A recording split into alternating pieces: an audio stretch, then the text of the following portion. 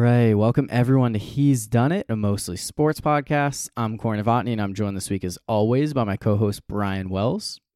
We had a slightly longer than expected break between episodes, but we're back to talk about the NBA Finals. First two games in San Francisco in the books, with the Boston Celtics stealing Game 1 and the Golden State Warriors taking Game 2 in a blowout.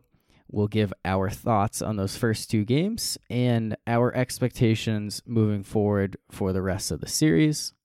We'll also talk a little hockey, Colorado Avalanche going to the Stanley Cup Finals, Lightning and Rangers are in a good one, and the Boston Bruins fired head coach Bruce Cassidy, so we'll get Brian's thoughts on that.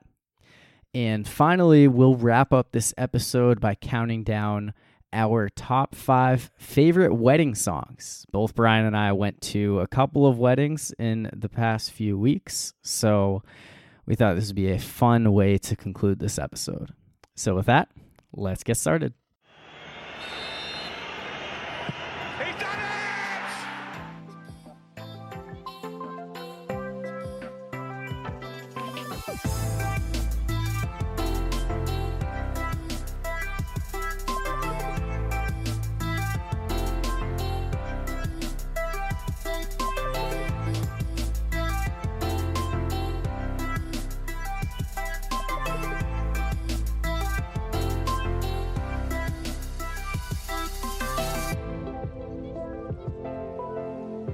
So we didn't necessarily mean to take a 3-week break between episodes. Our initial intention was to record last week, but things changed a little.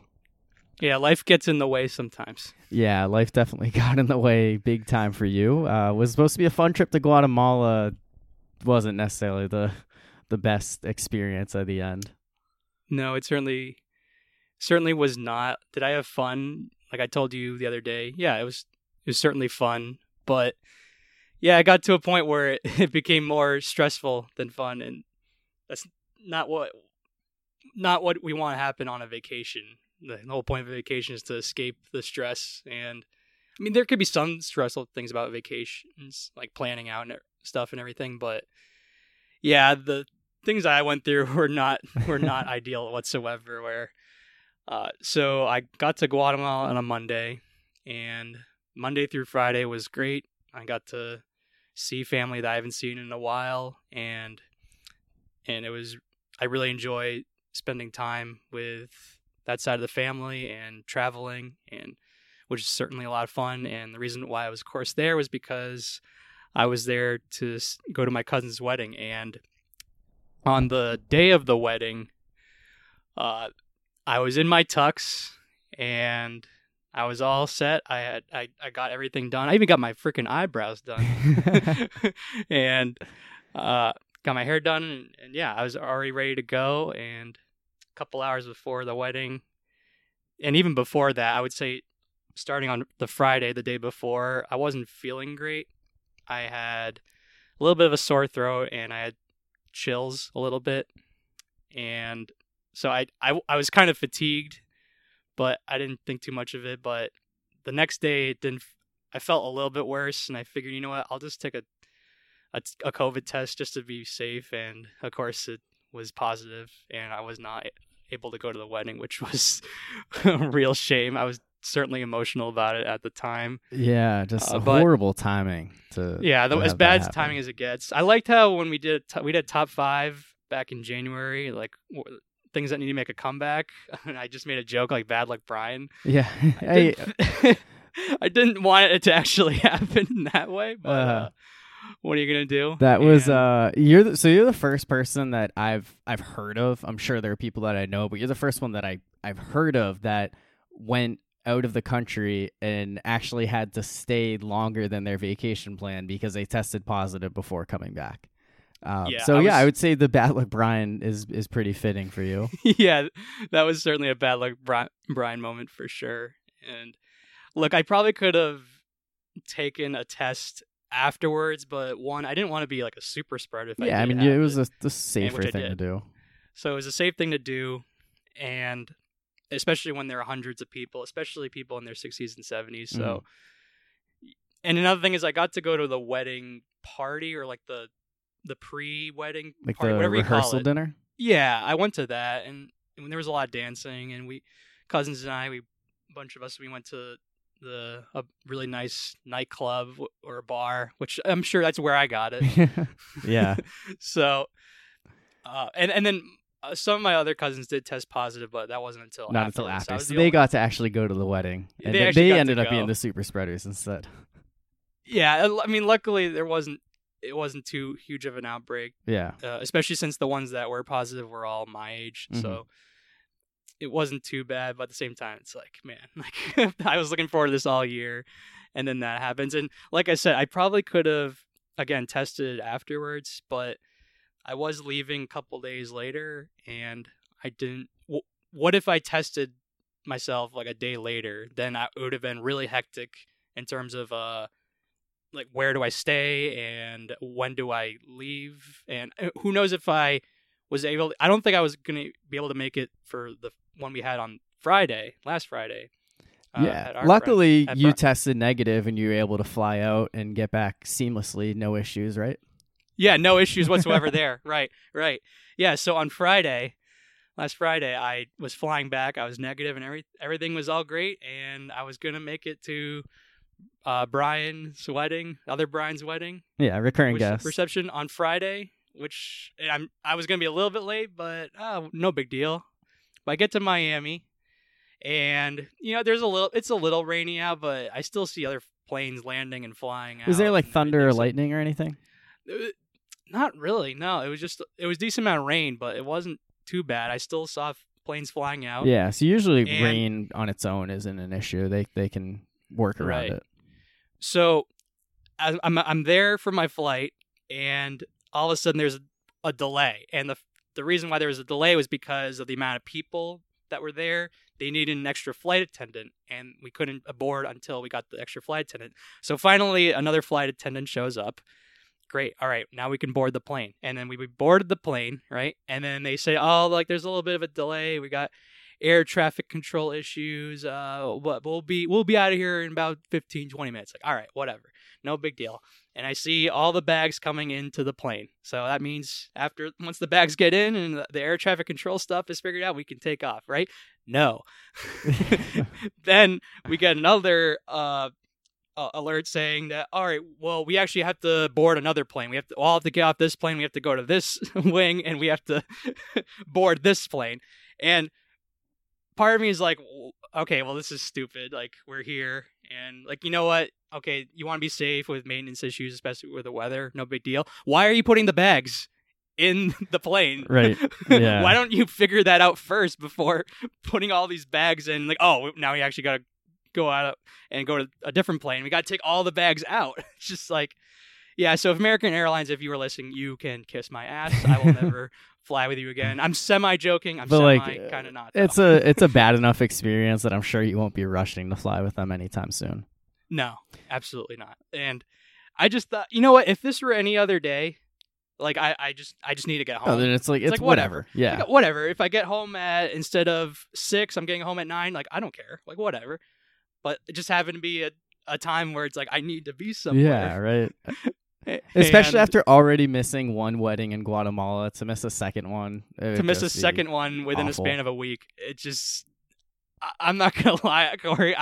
My emotions were. I could tell. I know. I felt awful the whole time. I was so stressed out from everything that was happening. But you know what? Luckily, when I got there, even though I was super duper late. Yeah, I mean, you got there like an hour to go at the reception, but yeah, when I got there, it was like, you know what? There are still people here. Still, the people that I was intending to see were still there, of course. Like Brian and his wife, and you guys, and his parents. Like, all right, I and a few other friends that I haven't seen in forever. So it was. I'm glad I made it, even if I was super late.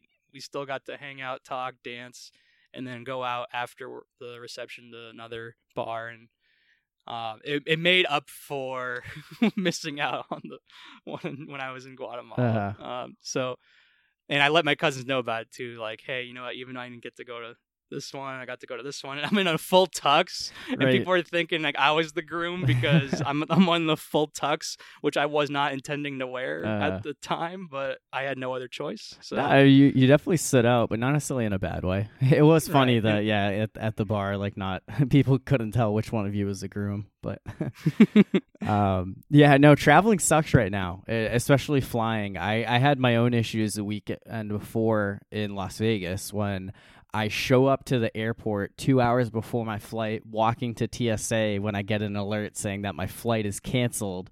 I now have a connection through Atlanta 5 hours later. So I'm like, I guess I just go back to the hotel, but it's annoying because it was a 10:30 flight. I went to bed early the last night I was there. I woke up early the last day, just for me to end up having an entire extra day out of it because my flight got delayed again. And they were like, yeah, you're going to have a connection in Atlanta now, which I wasn't supposed to have. You're going to land in Atlanta at 9:21, and your flight from Atlanta to Boston leaves at 9:20. So I'm like, I don't like my chances of being able to make that.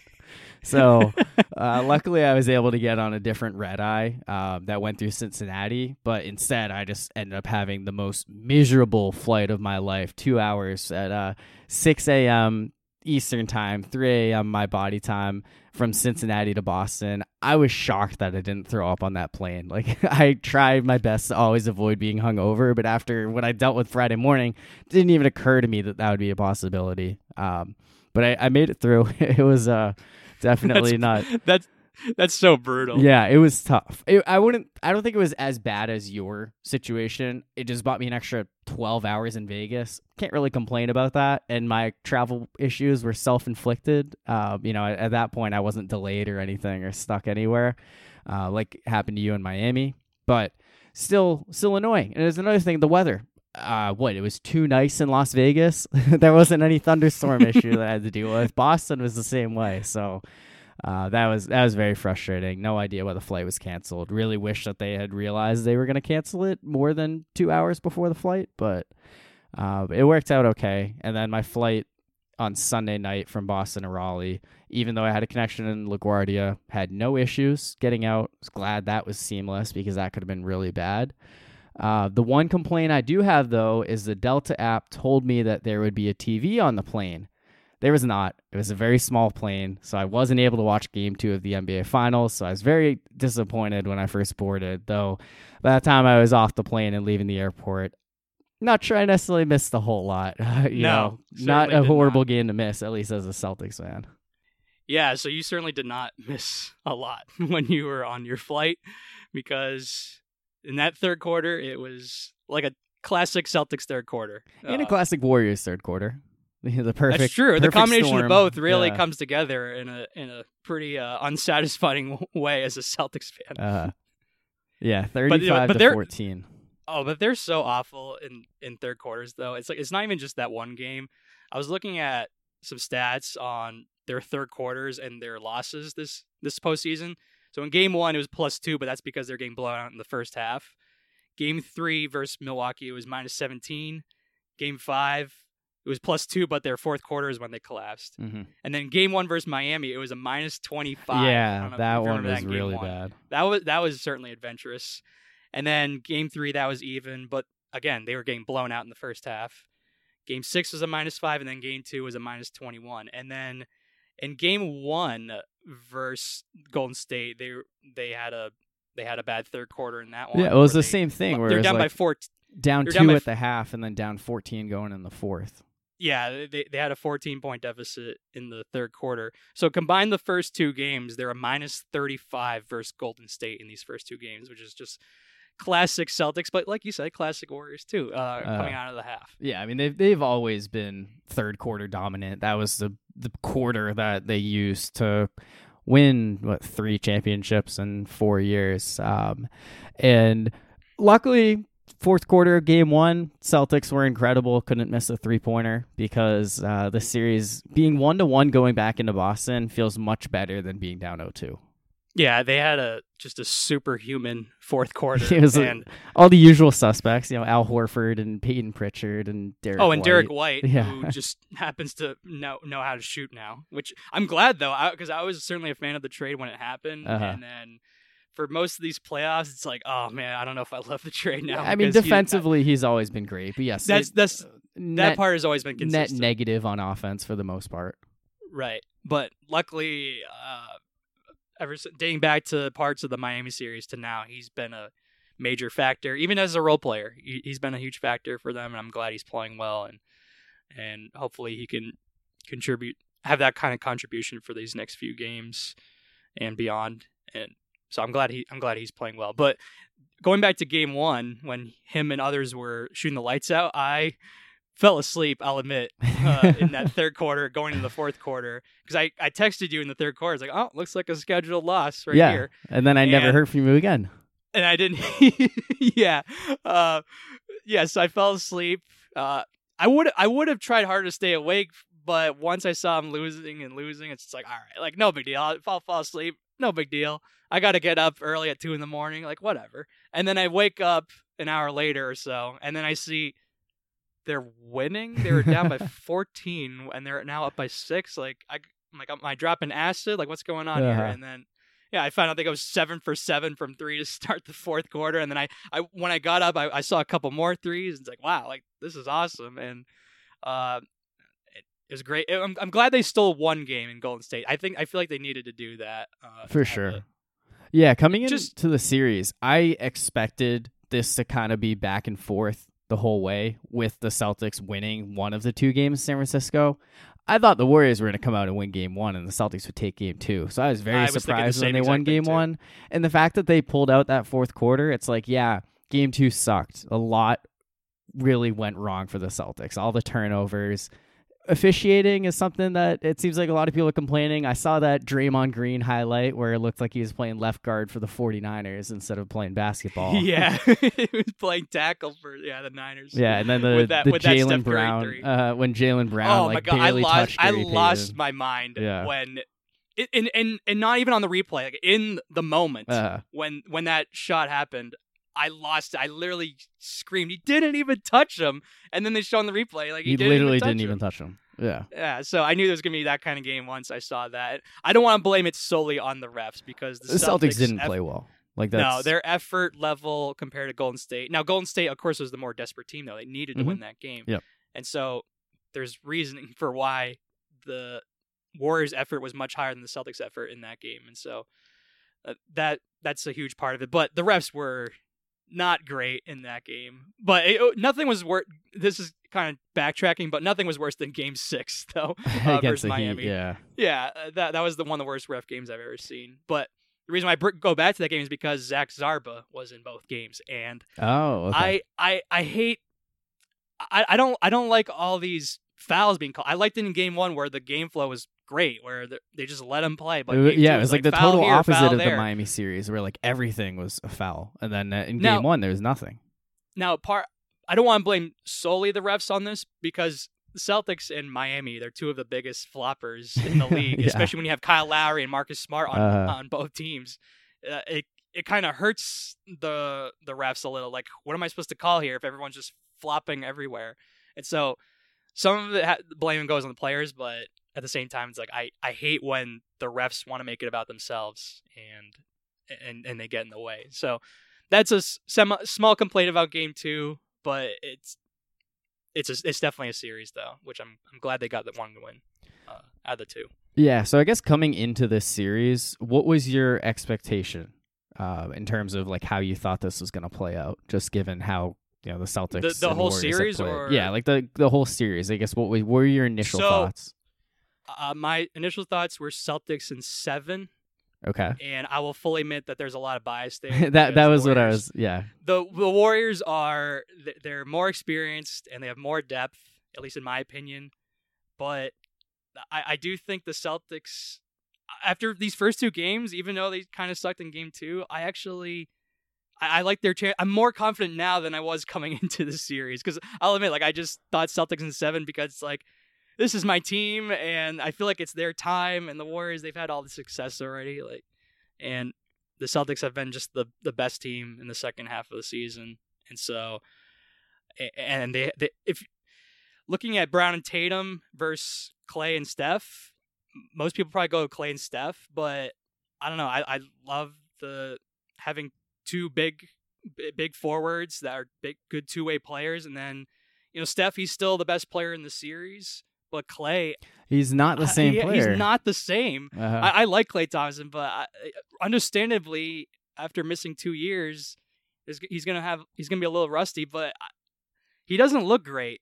I know he had a couple of shots made in that third quarter, but he doesn't look nearly the same. And if he's going to play like this the entire series, I like the Celtics' chances even more. Yeah. Because Steph is going to be amazing, but he has to be unstoppable.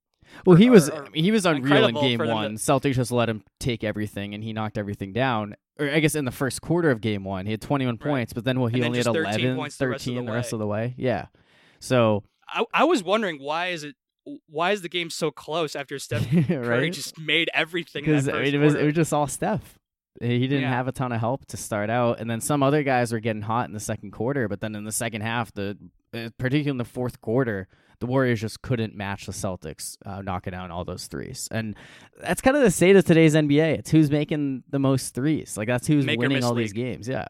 So do you think the Warriors can win if Klay is playing the way he is? Because yes, Klay is not the same, but they still have Draymond. They still have Andrew Wiggins and Jordan Poole. Those are good players. They have a combination of both experience and youth. Like they have a lot of guys who are able to step up. I definitely think Klay Thompson needs to do better than 4 for 19 for 11 points for the Warriors to win 3 more games in the series. But I mean, coming into this, my thought was Warriors in 7. 98% of the reason why was experience. The fact that Golden State has been here before. They've won several titles together. I know Kevin Durant was a big part of those last 2, but it doesn't take away the fact that Steph Curry, Klay Thompson, Draymond Green, Kevon Looney, Andre Iguodala all know how to win a championship together. Celtics had 0 players entering the series who had played in an NBA Finals game. So that to me was the edge. But when you think about it, the Warriors are not the same team that they had been last year, or not last year, 3 years ago, 4 years ago. And all throughout the season, they never had that team together. They didn't really play a ton together. That's why you saw that ESPN BPI stat said 86% chance the Celtics win, because they're using a Golden State team that's not the same Golden State team that's played throughout the playoffs. And I still hated that stat. I hated it as well. Just given the 86-14. I hate saying that. I don't know who you can really call the favorite in the series, because Vegas sportsbooks are going to lean Golden State because the public's like, oh, the Warriors, like they're going to win this because they're the dominant team. Like, oh, back to the same Golden State team from 4 or 5 years ago, which obviously isn't the case without Kevin Durant. Doesn't take away from the fact they're really good. Doesn't take away from the fact that a lot of people thought that a healthy Klay Thompson and a healthy Steph Curry were going to be a legitimate finals contender, and there probably aren't too many people that are shocked that Golden State was able to get this far. But they're not the same team, and that's why the BPI metric goes in the completely other direction. And it's one of those series where I think we're getting 6 or 7 games. I don't think either of these teams is winning the next 3, and I didn't think that going into the series. Anyone who said that the Warriors were going to win in 4 or 5 games, or anyone who thought the Celtics would do the same, I think that I would be shocked if that were to happen. It technically could still happen. It could. No, it absolutely could still happen. I think the Celtics would probably have a slightly better chance given that the next 2 games are in Boston. But I still think this is going to be a back-and-forth series. For the Celtics, the 2 7-game series against Milwaukee and Miami, they were both back and forth. Neither team could really gain any kind of momentum. So I'm expecting more of the same. And as much as I can say, well, experience would maybe favor Golden State in a Game 7 in San Francisco, Celtics won a huge Game 7 against Milwaukee. There are questions. Could they win this type of game? And they blew them out, yes, at home. But then they also won Game 7 in Miami, where they led the entire way. I know things got really bad in that final few minutes, but they were still able to pull that one out. So, yeah, I think at this point they've kind of shaken off that boogeyman of not being able to win those clutch games. So you could say the Celtics are more battle tested because they went through Brooklyn. And say what you want about Brooklyn with their mess and Steve Nash not being a great coach, but they have Kevin Durant and Kyrie Irving. Yeah, they still have 2 guys who have championship experience. Right. And then they faced Milwaukee. Yes, they didn't have Middleton, but Giannis is a freak, of course. And then in Miami, Jimmy Butler is definitely a winner. But And then we look at Golden State. It's like, okay, they faced Denver, they faced Jokic, the MVP, but it's like that's who all else they had. really have? Everyone else was hurt. And then they faced Memphis, and they actually struggled against a Memphis team that didn't have Ja for some of that series. And then they faced Dallas, who, okay, I felt you can't I felt totally right change picking them over Phoenix, but then all of a sudden I looked stupid once they got blown out by Golden State. Yeah, I mean, I was definitely really swayed by that Game 7. In addition to Golden State kind of struggling well, a couple of games against Ja Morant-less Memphis Grizzlies. But yeah, no, I get it. Yes, Celtics had a much more difficult path. I don't know that necessarily means a ton when it comes down to it. It's just how do the teams match up against each other in the end. But yes, I agree. The Celtics have definitely been through a lot. It would be absolutely disappointing if Celtics don't win. It's not a happy to be there situation. Like, oh, finally broke through the finals. That way at all, like that's not the case at all. I mean, this is a team that can win a championship together. So if it were 2018 when they faced the Cavs in Game 7, they didn't have Kyrie or Gordon Hayward. And it was the like Warriors had Jason Durant. Tatum. That would have been a situation where I'm like, all right, I'm just happy to be here. Yes, absolutely. And we're going to win in 4 or 5 games. Beating LeBron and the Cavs in that Eastern Conference Finals would have been the Celtics championship in 2018. But totally different scenario for multiple reasons at this point. And it's one of those things where it's like, okay, they finally broke through, but is it? I mean, it doesn't mean that they're going to get back here. You don't know how many more chances you're going to have. No, I know some people are like, everyone who said you got to break up Jason Tatum and Jaylen Brown, you look like idiots now. What happens if next year the East is much better? What happens if, say, Miami goes out and trades for Donovan Mitchell, or Brooklyn figures out their messy situation? Milwaukee has a healthy Chris Middleton. Philly somehow pulls through. I mean, the Eastern Conference could get much better. There's no guarantee that the Celtics make it past the second round, if even that far. And then do we kind of go back, say, well, they blew their chance and they're not going to get back again? So I think this is an opportunity that the Celtics definitely need to take advantage of. You know, I don't want to be looking too far down the road like that, but it's definitely a situation that will be disappointing if the Celtics don't pull this out. I agree with you that just because they're here now, that doesn't mean that they're going to get back here again. And so, like you said, the East certainly, it's pretty good right now, but it could even get better in future years. And so, yeah, I would be in that camp of like, yeah, I would be disappointed if they lost. Now, it's not like, oh, I can't believe they lost to this team. Yeah, no, right. The Warriors are great. No, they're awesome. And that's another thing is like, I love Steph Curry. He's like my favorite player in basketball, just being someone who was a 3-point shooter. The one thing that I can do on the court that it's easy to appreciate a guy who does it better than anybody else. So yeah, I mean, from that perspective as well, it's like, okay, if you're going to lose to anybody, Golden State is a team that I'd want to lose to. But it wouldn't necessarily make it like, whatever. Like, there's always next year. We'll get him next time. Yeah, right. It wouldn't be like that. No. So, yeah, so I feel good about the Celtics right now. But like I said, though, I was actually feeling not as confident coming into the series because, okay, yes, they had that road where they beat Milwaukee in 7, then Miami in 7. But part of me was also thinking, it's like, okay, Miami, they have Jimmy Butler, who's awesome, but as that series went along, I was thinking, man, the Celtics are way better than the Heat. Yeah, that was what I had thought literally all season long about and Miami. So I hated that it went to 7 games and it took the last second to beat them, where the Miami almost made a comeback and won that game. And so I'll admit I was feeling less confident coming into the series, but I still picked them just because I'm 100% biased, because I probably would have said Warriors in 7 if I weren't a fan of the Celtics. But after these first 2 games, I don't want to say like, oh, I have all the confidence in the world. Like, oh, this other team stinks. Like, no, like the Warriors are great. They have plenty of scorers on their team still. But I think I don't know. I think the Celtics match up pretty well. Not amazingly well, but like I think they're out of any team in the league. I think if anyone's going to beat Golden State, it's the Celtics. Yeah, and they've historically matched up well against them. I don't know how fair it is to compare like a December regular season game to the NBA even Finals. Steph Curry mentioned that when he was asked about that. It's like, yeah, they're the one team that has a winning record against us, but it's like those are games in the regular season that and I know where he was going with it. It's like, it's talk to me totally like when different the games sport. Actually matter, like not these regular season games. Yeah, in the middle of December or January. So.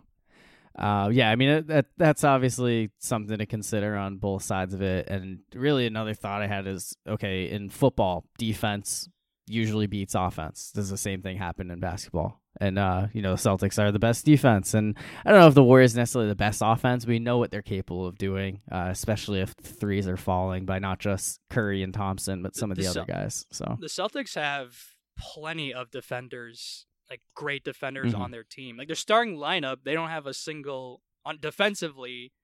Like you can't. They're all great. You can't single out one guy. It's not like Isaiah Thomas on the Celtics where he's like, they're not playing 5 on 4. 5'9". It's like, all right, we'll go after that guy. Yeah. No, like everyone on their starting lineup, you can't really go after. Now Robert Williams, I will say though, I don't love that he's. It's pretty obvious that he's banged up. Yeah, he's not 100%. You can tell when he's playing not 100%. Part of me is like, all right, is he important? Like as important in this series than other series, because it's like there's gonna be a lot of small ball in this series. Yeah, I mean, Draymond Green's their center, Kevon Looney. Yeah, but at the same time, it's like I don't want Tice to be out there for substantial minutes. So yeah, it's like maybe he is super important, or that just makes Al Horford just as important. Then he's gonna be basically the center at the end of these games. Yeah, I know, and that's definitely a key factor here. I will say I'm excited to see how the rest of the series plays out. If you remove the bias and you just look at it as a casual basketball fan, this is shaping up to be a really awesome NBA Finals. Oh yeah, for sure. 6 or 7 game series seems like a coin flip, and it would just be a lot of fun and no stress at all if I didn't have an actual rooting interest. Yeah, I know it is pros and cons to it for sure. So we'll I think at this point, our next episode will probably be a recap of the NBA Finals. We'll see if we do another in between, but hopefully we'll have some happy things to share at that point. For now, let's talk a little hockey. So they are in the conference finals in the Stanley Cup playoffs. We actually already know the Colorado Avalanche are going to the Stanley Cup finals. But before we talk about the 2 final series, had some big news involving your hockey team, the Boston Bruins, firing head coach Bruce Cassidy after 6 seasons and 6 playoff appearances. What are your thoughts on this decision? Oh, how could I feel good about it at all? Like, this absolutely sucks. I hate this move. Undoubtedly hate this move, 100%. And now, if they just did an overhaul where it's like, okay, Bruce Cassidy's gone, but also Don Sweeney and Cam Neely are gone, then it's like, all right, I kind of get it. It's like Patrice is very, very likely retiring, and Brad Marchand just came off double hip surgery, and McAvoy, Grzelcyk, and others have had surgery as well. It's like, all right, like this is probably going to be a rebuild phase. So if they did a complete overhaul, then I'd be fine with it. But the fact that one of them is gone and it's Bruce Cassidy and not the GM, that I cannot stand whatsoever. I mean, talk about teams. We were just talking about the Celtics, where like we don't know if we can get if we lose, we'll ever get back here. That's kind of what happened with the Bruins. They got there in 2019. They made it all the way to Game 7, and they lost. And they haven't sucked, but they just keep losing the second round, and now they're losing the first round. Yeah. And now who knows after this year, because if Bergeron retires, and especially now losing the coach, I don't like the direction at all where the Bruins are heading in. And yeah, I'm not a fan of this move whatsoever, because I mean, Bruce Cassidy can only do so much as a coach. When like how can he help win a Stanley Cup when the team that's out there is not capable of, now besides the 2019 team that choked, but take out that year, I mean the players that are on the ice outside of the of course Bergeron, Marchand, and Pasternak, one of the best lines in hockey. After that, it's a huge drop off with the second and third and fourth lines.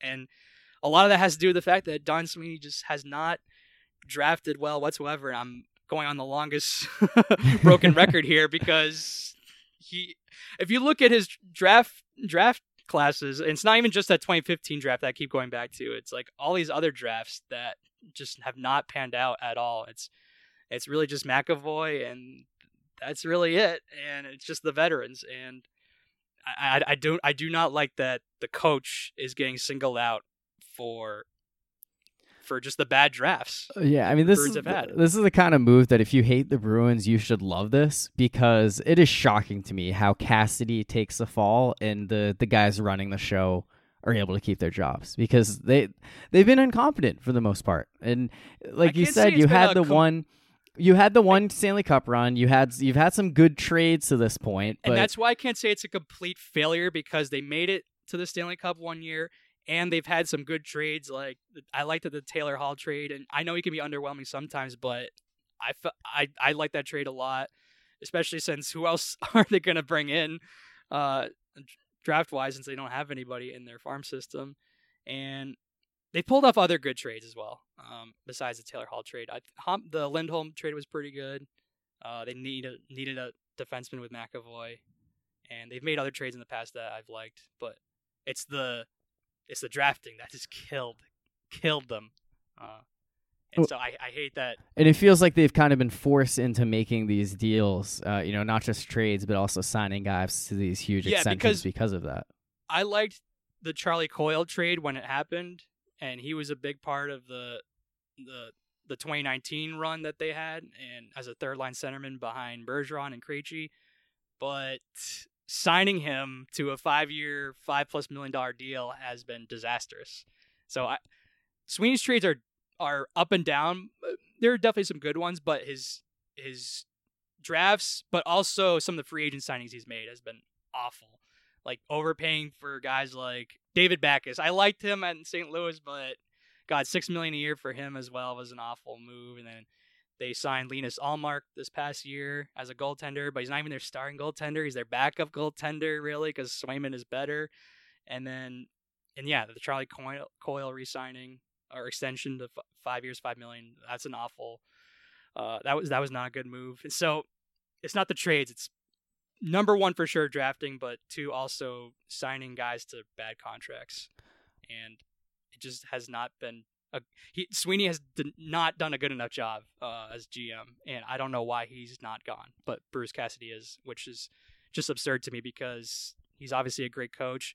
There are definitely rumors about how like the younger guys don't like him, but the veterans. Yeah, I've heard that he's like a tough coach, which he should be. Like you don't want a coach to be your pal. Like you want him to be the coach, and I think he's a good coach. He tells it like it is. He's just brutally honest with what he's seeing out there, and he'll tell you even if you're playing well or playing like crap, he'll let you know. And I like that he's open with the players, and I don't know. I from what I've seen these past 6 years, he's made the playoffs every single year, and so that's got to mean something. I think it's tough I think a big part of it is it's tough to see how bringing in a new head coach would necessarily change things. Like this seems like an opportunity where the Bruins, if they wanted to, they could just tear everything down, do a rebuild. And yes, that's painful for fans, but at least you're like, okay, let's start over here. What we have going isn't working. But now all you're saying is, no, it's the coach's fault. Like who we have running the show, what we have the roster. This is fine. We just need a new voice. I would be perfectly fine with a complete rebuild. But now in hockey, okay, out of all the sports, hockey is definitely the one where no matter how much success you have as a coach, sometimes the players just do tune you out, and you need a new voice in there. And guys get fired all the time. You see it all the time in regular season where coaches get fired mid-season. Legit good coaches get fired. Yeah, and then a new guy comes in and he leads them to the promised land. I think the Penguins had in 2009 and in 2016, they fired their head coach mid-season and won the Stanley Cup. The same thing happened to the Blues a few years ago. It happens all the time that it's just an actual need a new voice in the locker room, and results happen instantly. And even though that a lot of times works, I don't think it works in this case because the roster is nowhere near good enough to win a Stanley Cup, and it's not the coach's fault at all for what's happening with the Bruins right now. And so I hate this, and I would be perfectly fine with a rebuild, but they still have enough good players to be good and not great. And I hate when a team I like is just stuck in the middle. Like I'm perfectly fine with a rebuild, and then you get great players, and then you work your way up to becoming a great team. But when you're stuck in the middle, it's just like there's not a lot of room for improvement. Typically, when you're just a middling team. Yeah, and it's like that across sports. Hockey's no exception. So Definitely gonna be an interesting offseason from here. See what the Bruins do. I mean, it does feel like they still have to try to do something to overhaul that roster, but certainly a lot of decisions. We'll see what happens with Patrice Bergeron. David Pastrnak, I think, only has 1 year left. He's someone who there's rumors going around that they could potentially explore a trade. But Pastrnak would definitely be the best trade piece, or like you can get the most for him specifically, and especially with 1 year left on his deal, then hey, maybe they could trade him somewhere. There are rumors about possibly him trading him for, I don't know, just like several young assets or draft picks. Yeah. Now, I don't know if I love it for draft picks because I'm sure Sweeney would just take some stiff that will never pan out, and so I would hate that. But maybe you'd rather have future picks with like proven the new young GM. guys. I don't know. Yeah. Yeah. No. There's definitely a lot of questions there. I mean, both our teams did have interesting off seasons. Penguins already locked up Brian Rust. They're a pretty team friendly deal, but still questions with Malkin and Letang and some of the other guys. So I'd feel better about them just because they still have their core intact, and they certainly could have.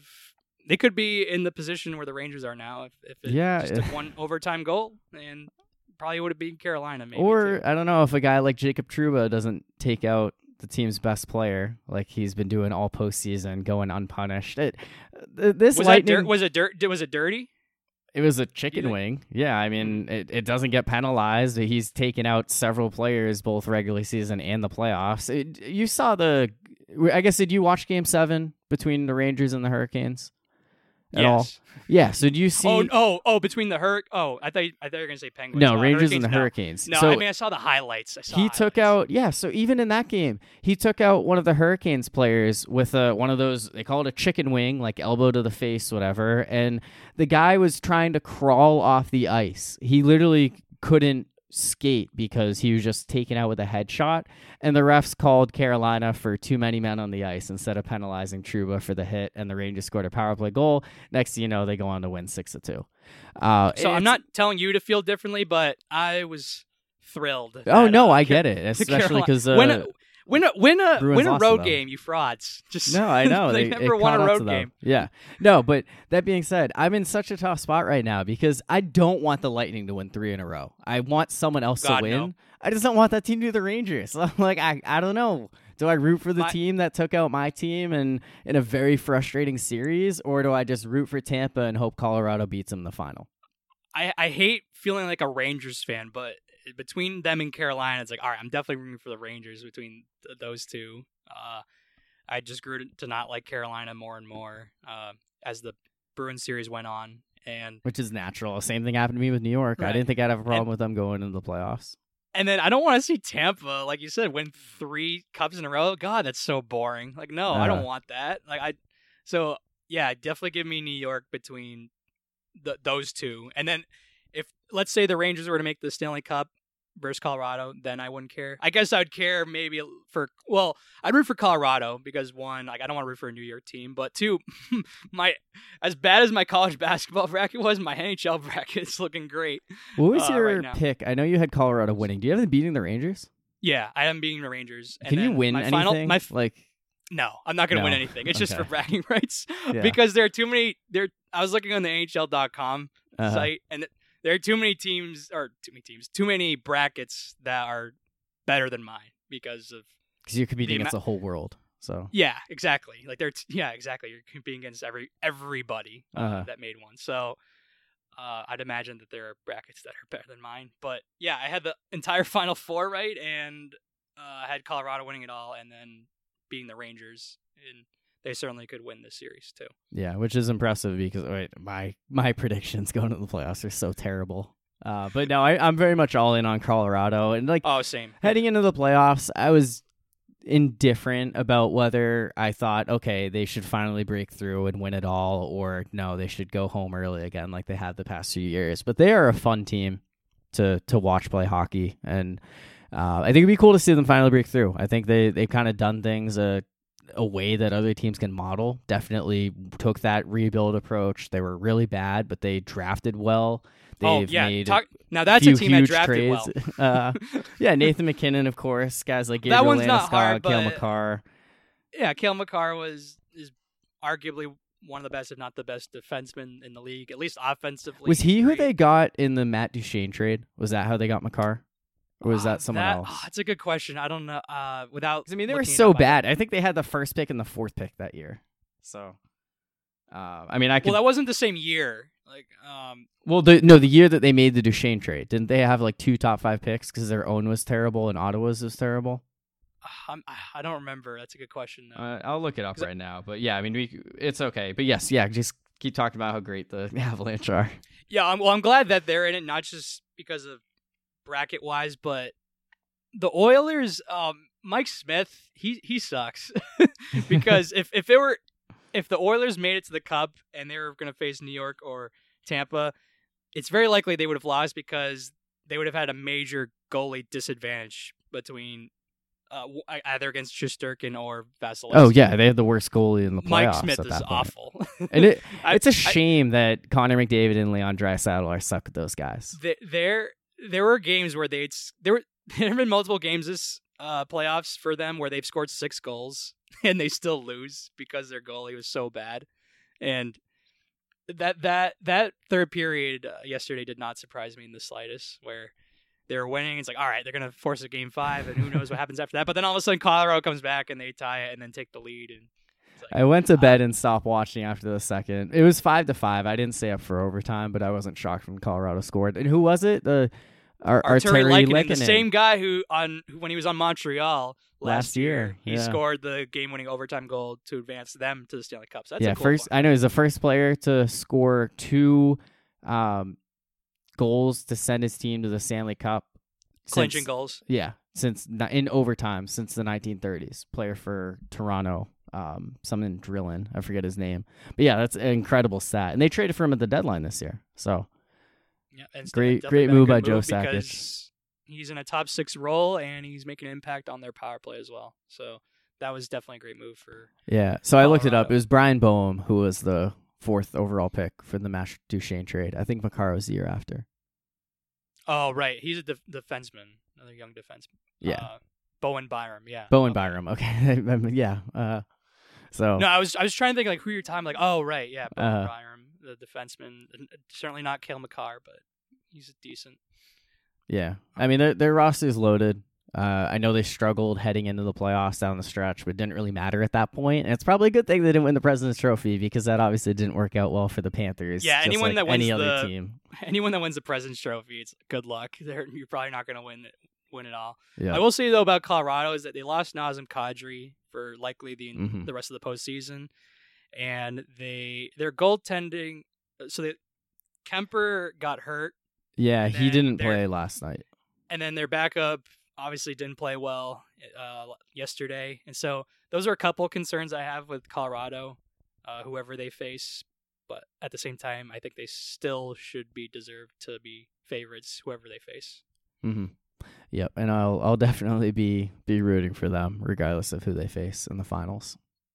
So I will as well, but I won't have as strong of a rooting interest like against the other team. So if it's New York, like I wouldn't like it, but if they won it all, but I wouldn't hate it. But Tampa, get the hell out of here. I'd be pretty upset if Colorado loses. I would be upset if they won again. Like, I'm tired. I'm sick of. I know, especially like this year where it's like they weren't the best team like the past couple years. You could say like, yeah, they're 2 years ago in the bubble, and then last year they didn't have not Vasilevsky. It was Nikita Kucherov all season. So you're like, okay, they're gonna plug him in off LTIR, and it's gonna be great for them. But this year's team, it felt like they had options to lose. Toronto, Florida, and neither of them could pull it off. And now here they are. So we'll see. They could also lose Game 4 tonight, and now the Rangers are up 3-1 at home. Just need to win one game to go to the finals, and it doesn't really matter. Or we can get a series out of this and have a fun ending to the Eastern Conference. So yeah, it doesn't help Tampa that they don't have Braden Point either, because he was injured in Game 7 versus Toronto, and he hasn't been back ever since. And there are like no reports of him coming back at any encouraging signs either of him coming back for the series. So yeah, we'll see. So we'll definitely have more hockey talk as the the playoffs wind down. Hopefully more basketball talk. Yes. And positive. Yeah, positive. Talk. I know. Yeah, we'll have more hockey technically because the Stanley Cup Finals is going to be after. So there's like an extra episode that we'll be able to squeeze in there. But for now, let's get ready to kind of wrap this one up. And we had talked before this how you went to Guatemala for a wedding. We were in Boston for a wedding. Even the week before, both of us went to weddings. So I went to 2 in the past 3+ weeks. You were supposed to go to 3. You ended up going to like 1.2. But yeah, I was hoping you'd say 2 or 1.5. No, I mean, you literally showed up at 10 o'clock for a wedding that ended at 11. So I didn't have a good week. Yeah. whatsoever. No, it's okay. But ended well, but it was a roller coaster of emotions for me. Yeah, it worked out okay in the end. It could have been much, much worse.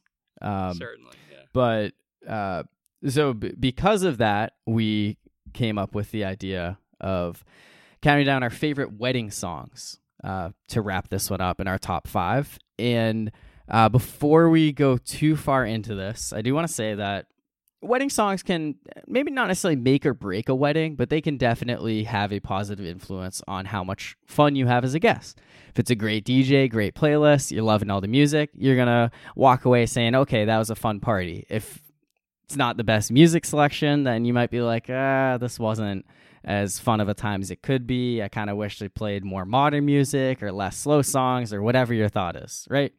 I agree with that wholeheartedly, for sure.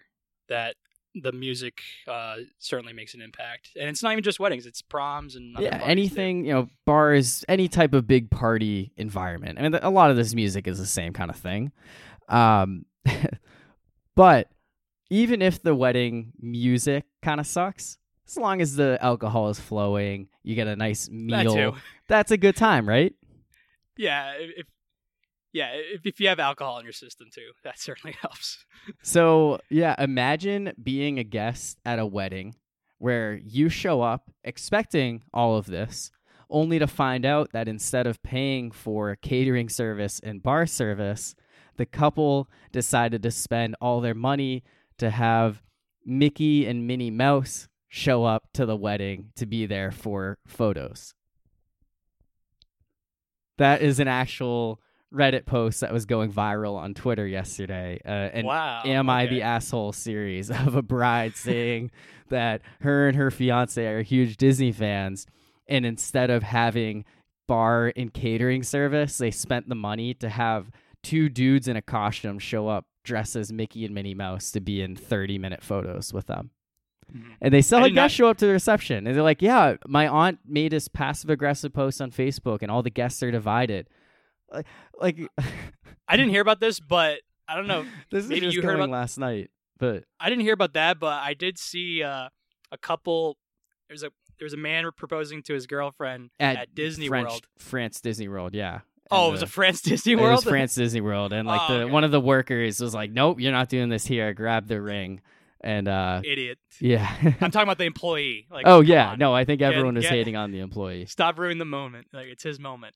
Yeah, no, I mean, this is one where you say, oh yeah, it's your moment, but they invited all these guests, and she makes this whole post and says that there were plenty of facilities at the venue where people could eat. So basically, people showed up thinking, oh yeah, I'm gonna get a meal out of this. No, there's a Burger King down the road. You go to that while we take photos with Mickey and Minnie Mouse.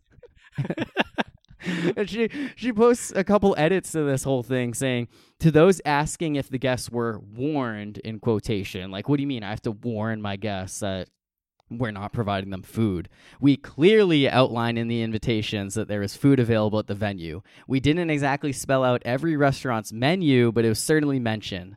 There were also vending machines available throughout. Like, yeah, what do you mean? Just go get Doritos in the hallway. Like, what do you want any more than that? Like, you think you're getting a real meal out of this? No, there's a Burger King across the street. You go there instead. And then they said, for everyone saying that it's too much for 30 minutes, I want to clarify that it was 2 30-minute sessions on different days, and it was $2,750 for one session. So $5,500 for 2 30-minute sessions with Mickey and Minnie Mouse. in costumes instead of having bar and catering service. And she's wondering why a lot of her guests were upset about this experience. I mean, I'd be fine with Burger King, but I wouldn't be happy either. If you travel to a wedding and you're told, yeah, instead of getting a real meal, you just have to go to like some fast food restaurant down the road, like. Well, in Guatemala, I actually when I had COVID, I got to. But that wasn't at the wedding. You were there just as a vacationer at that point. Yeah, I was just saying that when I had my extended stay, I got to try a bunch of fast food, and one of them was Burger King. And so, if you're experimenting in a different country, like if it's any different or not, and I certainly did that with one of the fast food restaurants. I know it's not the same. I know it's not a perfect example. I was just saying my experience. How do you? I guess. What are your thoughts on adult Disney fans as a whole? Like people that are like obsessed about it like that. I mean, I don't know. Like I still, even though I'm an adult now, I don't know. There's still a kid in me that likes past kid stuff. Yeah, you watch Pixar films on occasion, right? I love Pixar films. I watched one. I watched Monsters Inc. yesterday again. Oh, there you go. So I don't know. There's a line, I guess.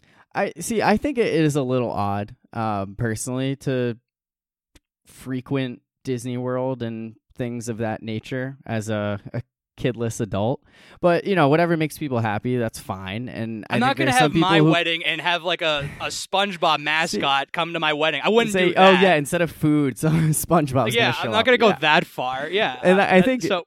Yeah, I mean, I think that there are some people who would argue that being obsessed with sports is the same thing as being obsessed with something like Disney, and I disagree. I disagree, but just for argument's sake, if I was invited to a wedding between two people who love the Red Sox, like they bonded over their love of the Red Sox, they go to games all the time, they got engaged on the Jumbotron at Fenway Park, whatever.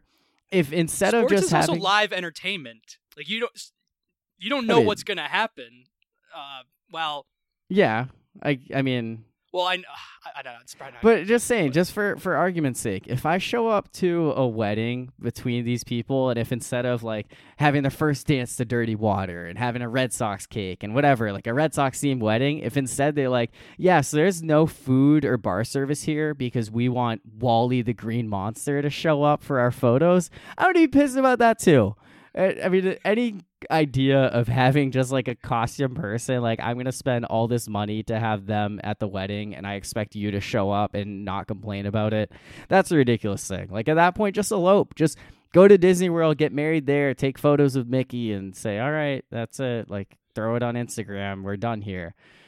Just the idea that you're gonna invite people to a reception and not have food, not have drinks for a reason like that. I just don't know how anyone can walk away not upset about that experience. Yeah, I'm not going to go that far with that.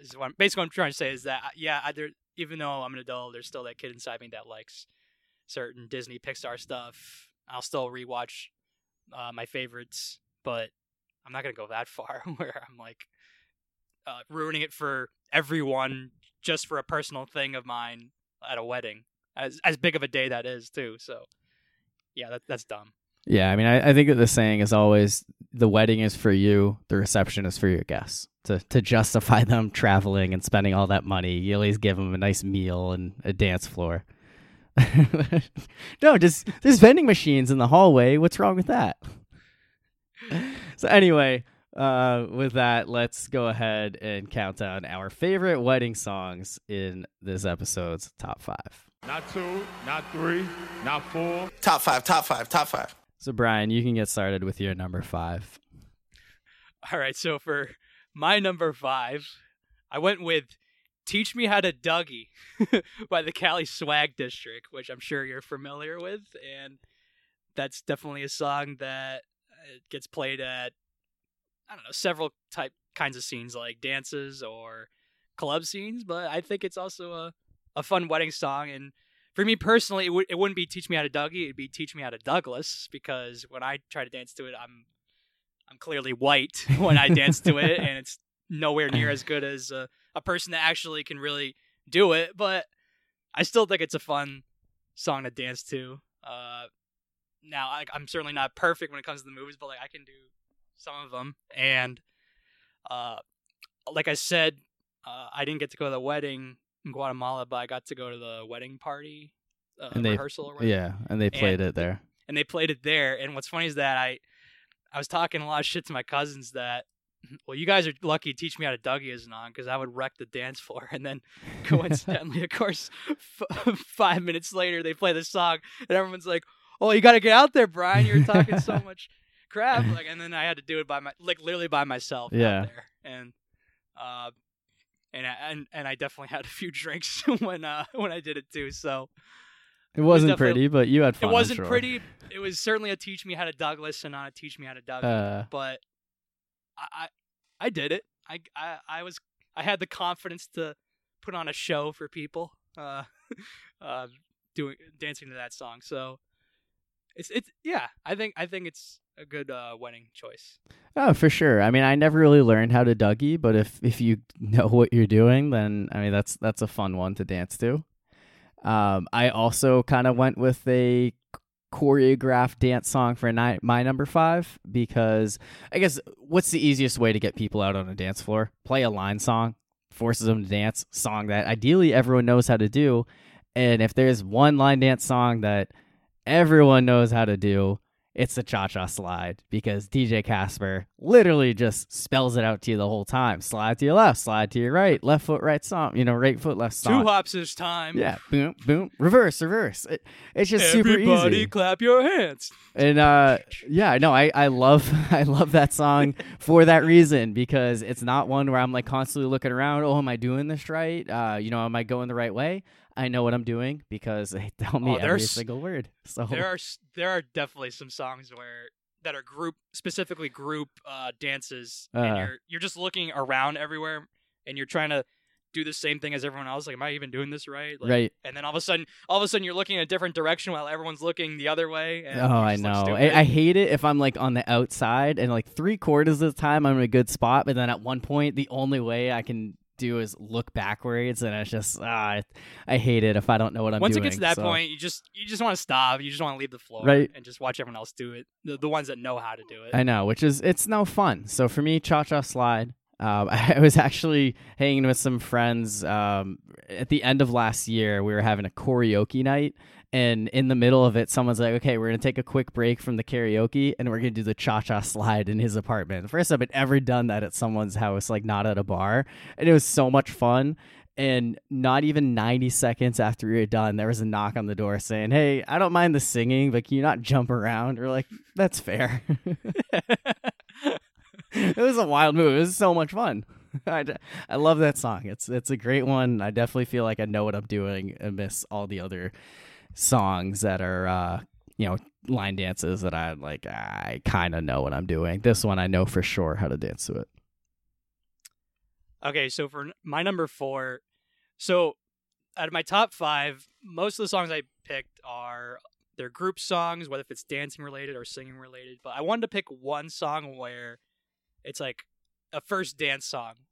Yeah, like a slow dance song. A slow dance song, your first dance, like with your significant other. And there were several choices that I thought about and that I could have picked for this slot, but I can only pick one, and I decided to go with "Make You Feel My Love" by Adele, which is in my opinion, a timeless romantic song. And I guess I thought to myself, for this, why did I pick this one? I went with this one because one, like I said, it's very romantic, but 2, if I was dancing for my first dance, dancing with my significant other, I think the lyrics in this song would show like how I would feel about my significant other, is basically what I'm trying to say for the lyrics in this specific song. So that's why I picked that one.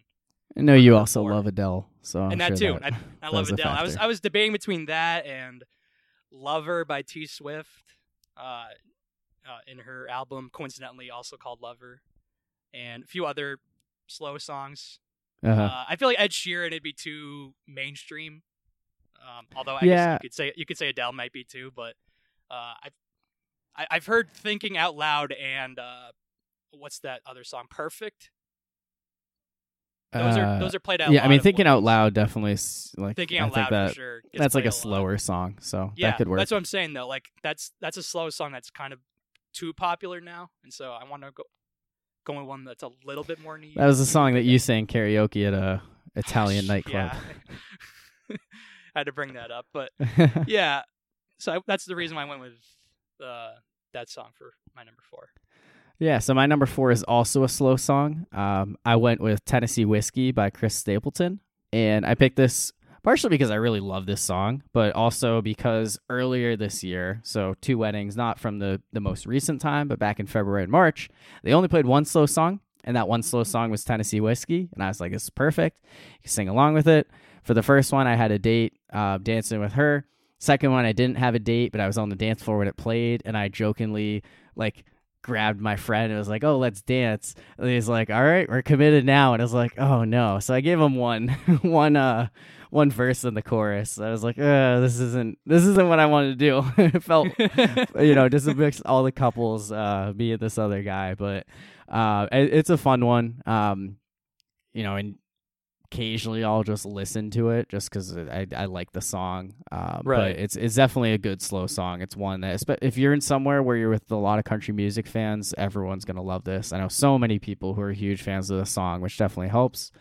And I mean, there are other slow songs I could have gone with. I tend to appreciate any Italian singers from like the 50s and 60s, your Sinatra, your Dean Martins, but I like the modern versions of modern slow songs as well, and this is my top choice for that. I think the one wedding I got to start to finish. Yeah. I think I'm pretty sure this song played the one on your list, Tennessee Whiskey. I'm pretty sure that played at that wedding because there was a lot of country, and when I was listening, so I'd never heard of it. Yeah. And so I looked it up on Spotify and I listened to it. I'm like, I think this is the one I heard a few weeks ago, the first wedding I went to. So yeah. Yeah, I mean, it would make sense. It's definitely a popular one. So for my number 3, I went with Single Ladies, or Put a Ring on It by Beyonce. I'm not the biggest Beyonce fan, but I love this song. I think it's the catchiest song ever. And kind of like Teach Me How to Dougie, it's not pretty when I'm trying to do the moves to this song, but it's another song where I can do the moves enough where it's like, where if you see it, it's like, oh, that's the Single Ladies dance from Beyonce. And I can do that dance. Again, it wouldn't look great compared to people who actually really know how to do it, but I can do some of the moves in that song. And it's just the catchiest song. It definitely is. So even if I'm not the biggest Beyonce fan compared to other female artists, I do like that song specifically. And I think that one's a lot of fun to... I mean, it makes sense for a wedding, especially having a lot of single guests. Right, and it makes perfect sense for a wedding, just given the lyrics of "Put a Ring on It" and with all the single ladies. So I have that as number 3 for those reasons. Yeah, my number 3, Whitney Houston. I Want to Dance with Somebody. That's a great way to also just have fun time singing and dancing on the floor. It's a fun song, especially when they get to the chorus, everyone just belting it out. I love the bridge that goes into it. And the past 2 weddings I went to, it played, and I really enjoyed myself. And it seemed like a lot of people enjoyed themselves. It was a great song to kind of combine the young people who hear it at bars and the older crowd who grew up listening to it years ago. And I mean, I think there are a lot of songs that are about dancing with people, but I Want to Dance to Somebody is my go-to for that. I'm a fan of that choice. And for my number 2, this didn't play at any of the weddings, but I feel like this song is a great song to sing along to in a group. And you hear it at sporting events too. At Ann Arbor, at Michigan, like that stadium, like they play that song all the time. And the song is called Mr. Brightside by The Killers. I just think it's a perfect song to sing to in a group, or especially since it's a song I feel like a very high majority of people know the lyrics to. And for sure, especially when it gets to the chorus, especially the end of the chorus where Open up my eager eyes, and then everyone, and then because I'm So Mr. Mr. Brightside. Yeah. Yeah. Uh-huh. I feel like a very high majority of people would know the song, and it's enough people would know the song to sing it along in a huge group too. Man. It's definitely one of my favorites. So I put that as number 2. I didn't hear any of the Wings I went to. Not that I went to all of them, of course, but if I were to have mine, I would pick this. I would have this in the playlist. Yeah, I'm glad that you included it on your list, so that way I didn't have to. If we did top 5 songs that white people love to rock out to, this is probably number 1. Yeah. And look, I appreciate my Mr. Brightside. I recognize it is a very good song. I've loved it pretty much since it came out. I've known all the words for a decade and a half now. I just think it's so overhyped and overrated at this point. And I'm an authentic fan of the Killers, so to me, it's not my favorite Killers song. There are other songs that I prefer to listen to. In a group setting, this is perfect. Like, I totally agree with you. If it comes on at a party, I'm going to be belting it out just like everybody else. I just think that it's... You just think it's a little overrated. I think it's a little overrated. I was prepared to put it as my number 5. When I saw you put it as your number 2, I was like, okay, good. We can talk about it. I can get that out there without having to just throw it on my list as like a pandering pick. Yeah, I totally understand why you think it's overrated. And there are things that I know deep down that there are certain things that I overrate, but I don't care at the same time. Oh, no. I mean, there's nothing wrong with it. Like, there are so many people who would see that, be like, yes, that is a great pick. Corey, why was it not on your list? Just explaining. It's a take I've had for a long time. I think it's the most overrated Killer song, one of the most overrated songs overall. Doesn't necessarily mean that it's not a great song. It's not a perfect song to play at a wedding because you know everyone's going to get hyped to it. They're just other songs that I would choose. So... that being said, my number 2, a song that's definitely not overhyped and overrated, Don't Stop Believing by Journey. So you just went on a rant about how you think my song was over. No, I don't want to say this song is overrated, but I mean, no, it's totally fair. Well, it's just that like it's the one Journey. I don't want to say it's the only song I know from Journey. Like there's another one. Like, any way you want it. That's the way you need it. Like I know that song and a couple other ones. I know there's another song. I mean, you go ahead while I look this up. But it's just that like for Journey, it's clearly their number 1 hit. Like the Killers, their clear number 1 hit is Mr. Brightside. Oh, yep. Yep. So very similar thought process where it's a perfect group song to sing along. Everyone knows the words. Everyone's going to go everyone crazy. Everyone knows the lyrics. But at the same time, is it a little overrated? Probably. Yeah. So I think is it Faithfully? I think that's the song. So it played at the past wedding on Friday, and then it was playing on the road, like driving to the airport when my mom had the radio on.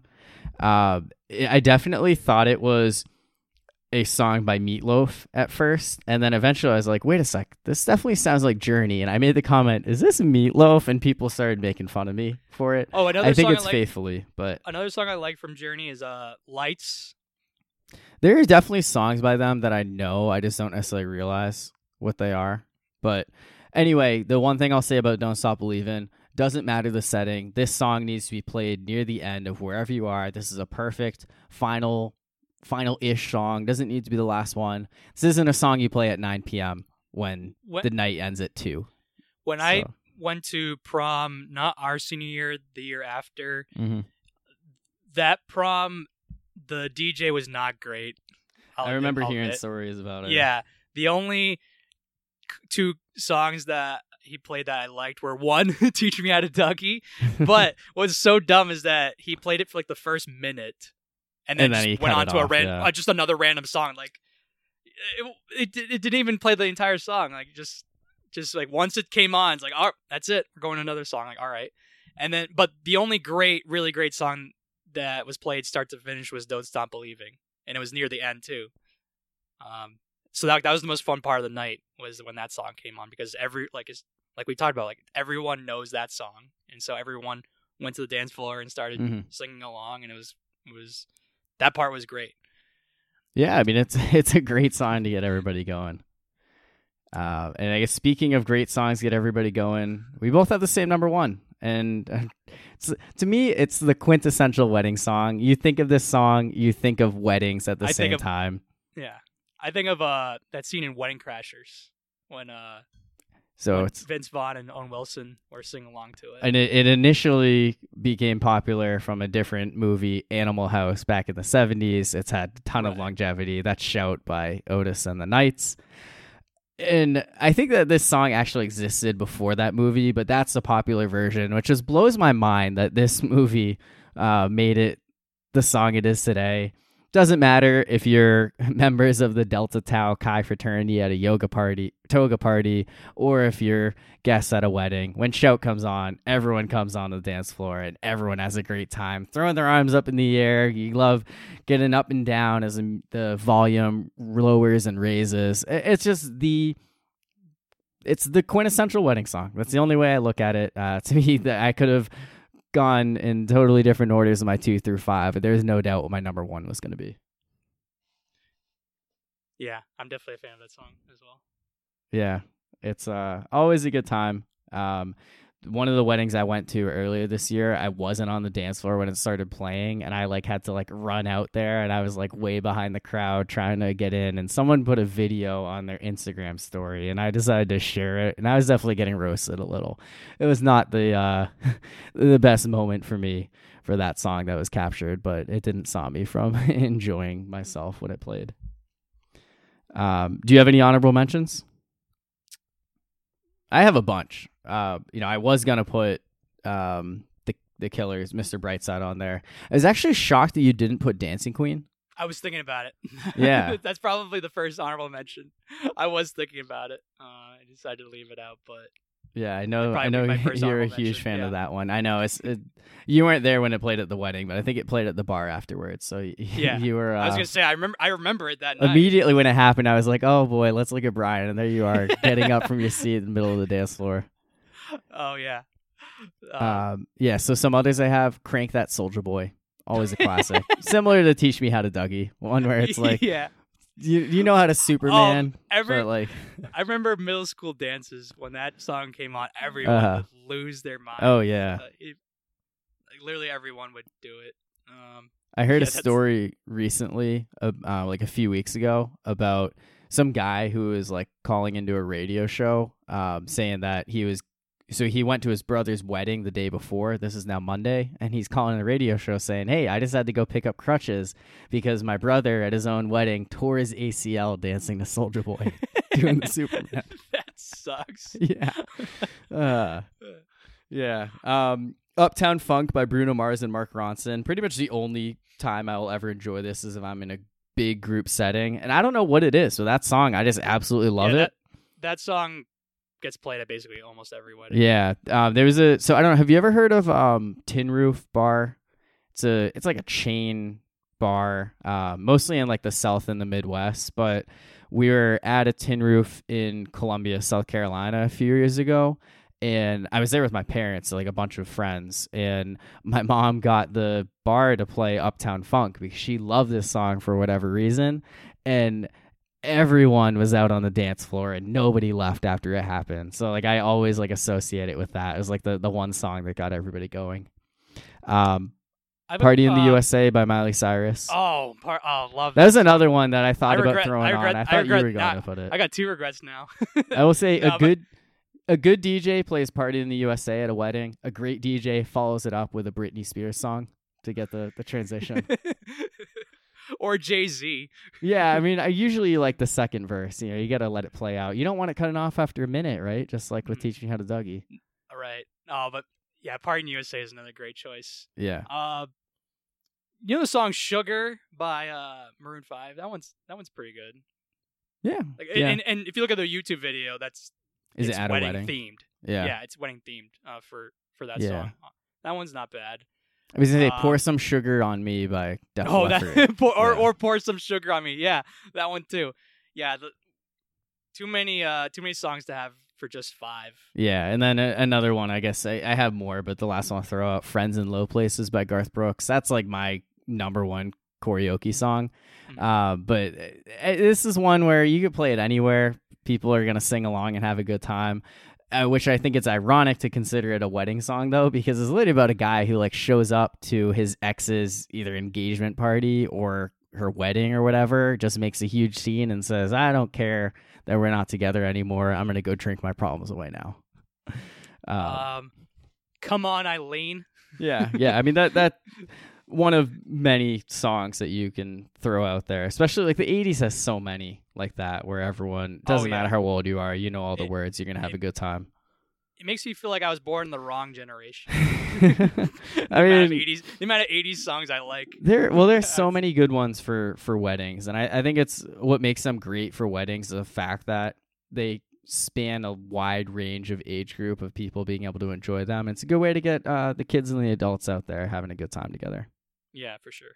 So definitely a fun one. I'm sure there are plenty of other songs that we'll hear in the future and be like, I should have thrown that one on my list. I'm glad you threw out Party in the USA because I forgot about that one. Like, yeah, I love that song. And then Dancing Queen, I did not forget. It's just yeah, it just didn't make the cut somehow. Just didn't make the cut for whatever reason. Yeah. So anyway, next episode, probably after the NBA Finals is over. If one team wins the next 3 games, it'll be next week. Otherwise, it'll be 2 weeks from now. Probably talk some U.S. Open, maybe some live golf. You excited for that? Oh, God, no. Not at all. Yeah, that's definitely odd seeing Dustin Johnson on that tour. Yeah, maybe not. When he gets paid $150 million. Yeah, when you has made as much money as he's had, it's like, does he need to be there? I mean, maybe Paulina like has spent like all the money on shopping or something, and he needs to make money by going over. I think it's over more there. just that he doesn't really care about anything. That's not or anyone. Maybe he's just the most nonchalant guy and doesn't care what anyone thinks, and so just goes with it. Yeah, it's definitely an odd time. And then Phil's there now, and is he actually in it now? Yeah, he's in it now, and a few other guys.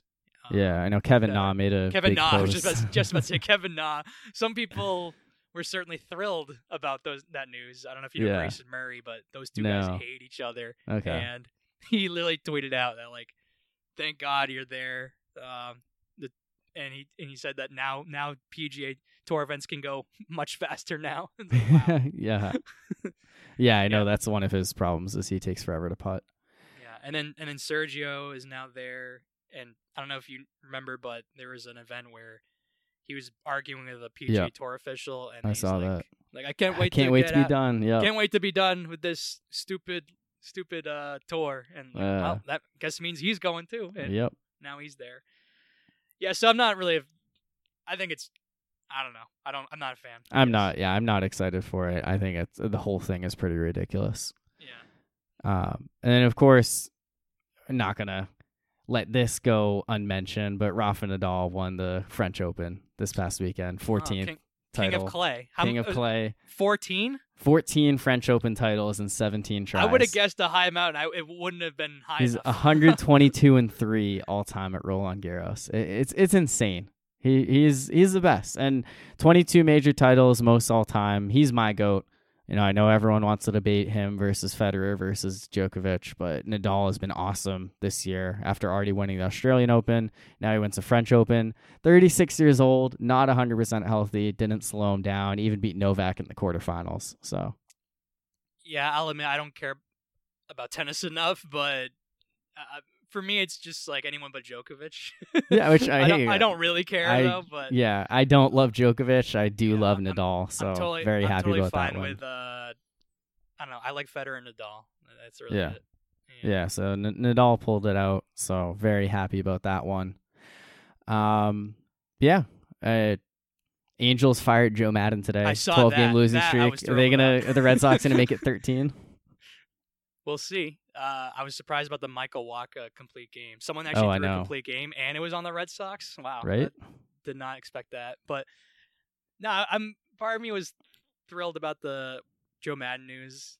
Losing 12 in a row is pretty bad, especially when you have some elite players like Trout and Ohtani and others. Yeah. Although Trout has been really bad lately, but he was awesome. It's just that I don't know. Joe Madden for me, he comes off as that guy who has all the answers. Or he thinks he has all the answers or knows everything.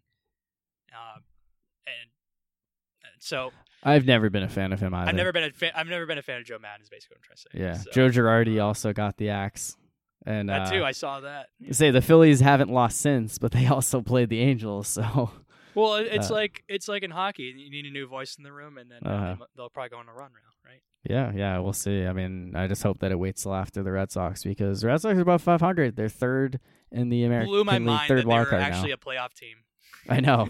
Yeah, Which shows you how bad the AL is pretty bad. I mean, the whole league, both the AL and NL are really bad right now. Yeah, it's definitely a few dominant teams. that, New that York. shows you how bad it is if the Red Sox are in the playoffs. The way they've played this year.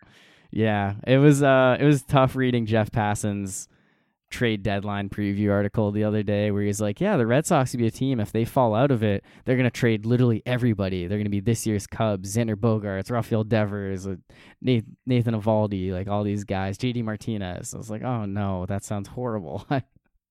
But yeah, we'll see how that goes. I'm sure we'll have lots of baseball things to talk about in the coming months. Like always. Are you sure? It's the only sport, so maybe Really? we'll have to. No. I've been as out of touch as ever with baseball. Yeah. So, but I mean, I've kept up enough. I'll still keep up with the Red Sox, like whether they're good or bad. But yeah, they'll be Pirates swept the Dodgers outside of the Red last week. Sox. I'm as out of touch as ever with baseball. So, it's really the Celtics need to win. They have to win this series because I got nothing with the Bruins are about to be one of the worst teams now, and then the Patriots. Oh my God, they got freaking Matt Patricia as their offensive coordinator, and the Red Sox. I don't care how good their run has been lately; they're still not great, and so I need the Celtics to win. It's all I got now. Yeah, I definitely hope they pull it out because after the Celtics, I don't even know what it is for me. Like it's just like looking at the clock and waiting for football to start. Look at the calendar. And even then, it's there's only so much to be excited about. But I know. Yeah. All right, so that'll do it for this one. For my co-host Brian Wells, I'm Corey Novotny. Thanks, everyone.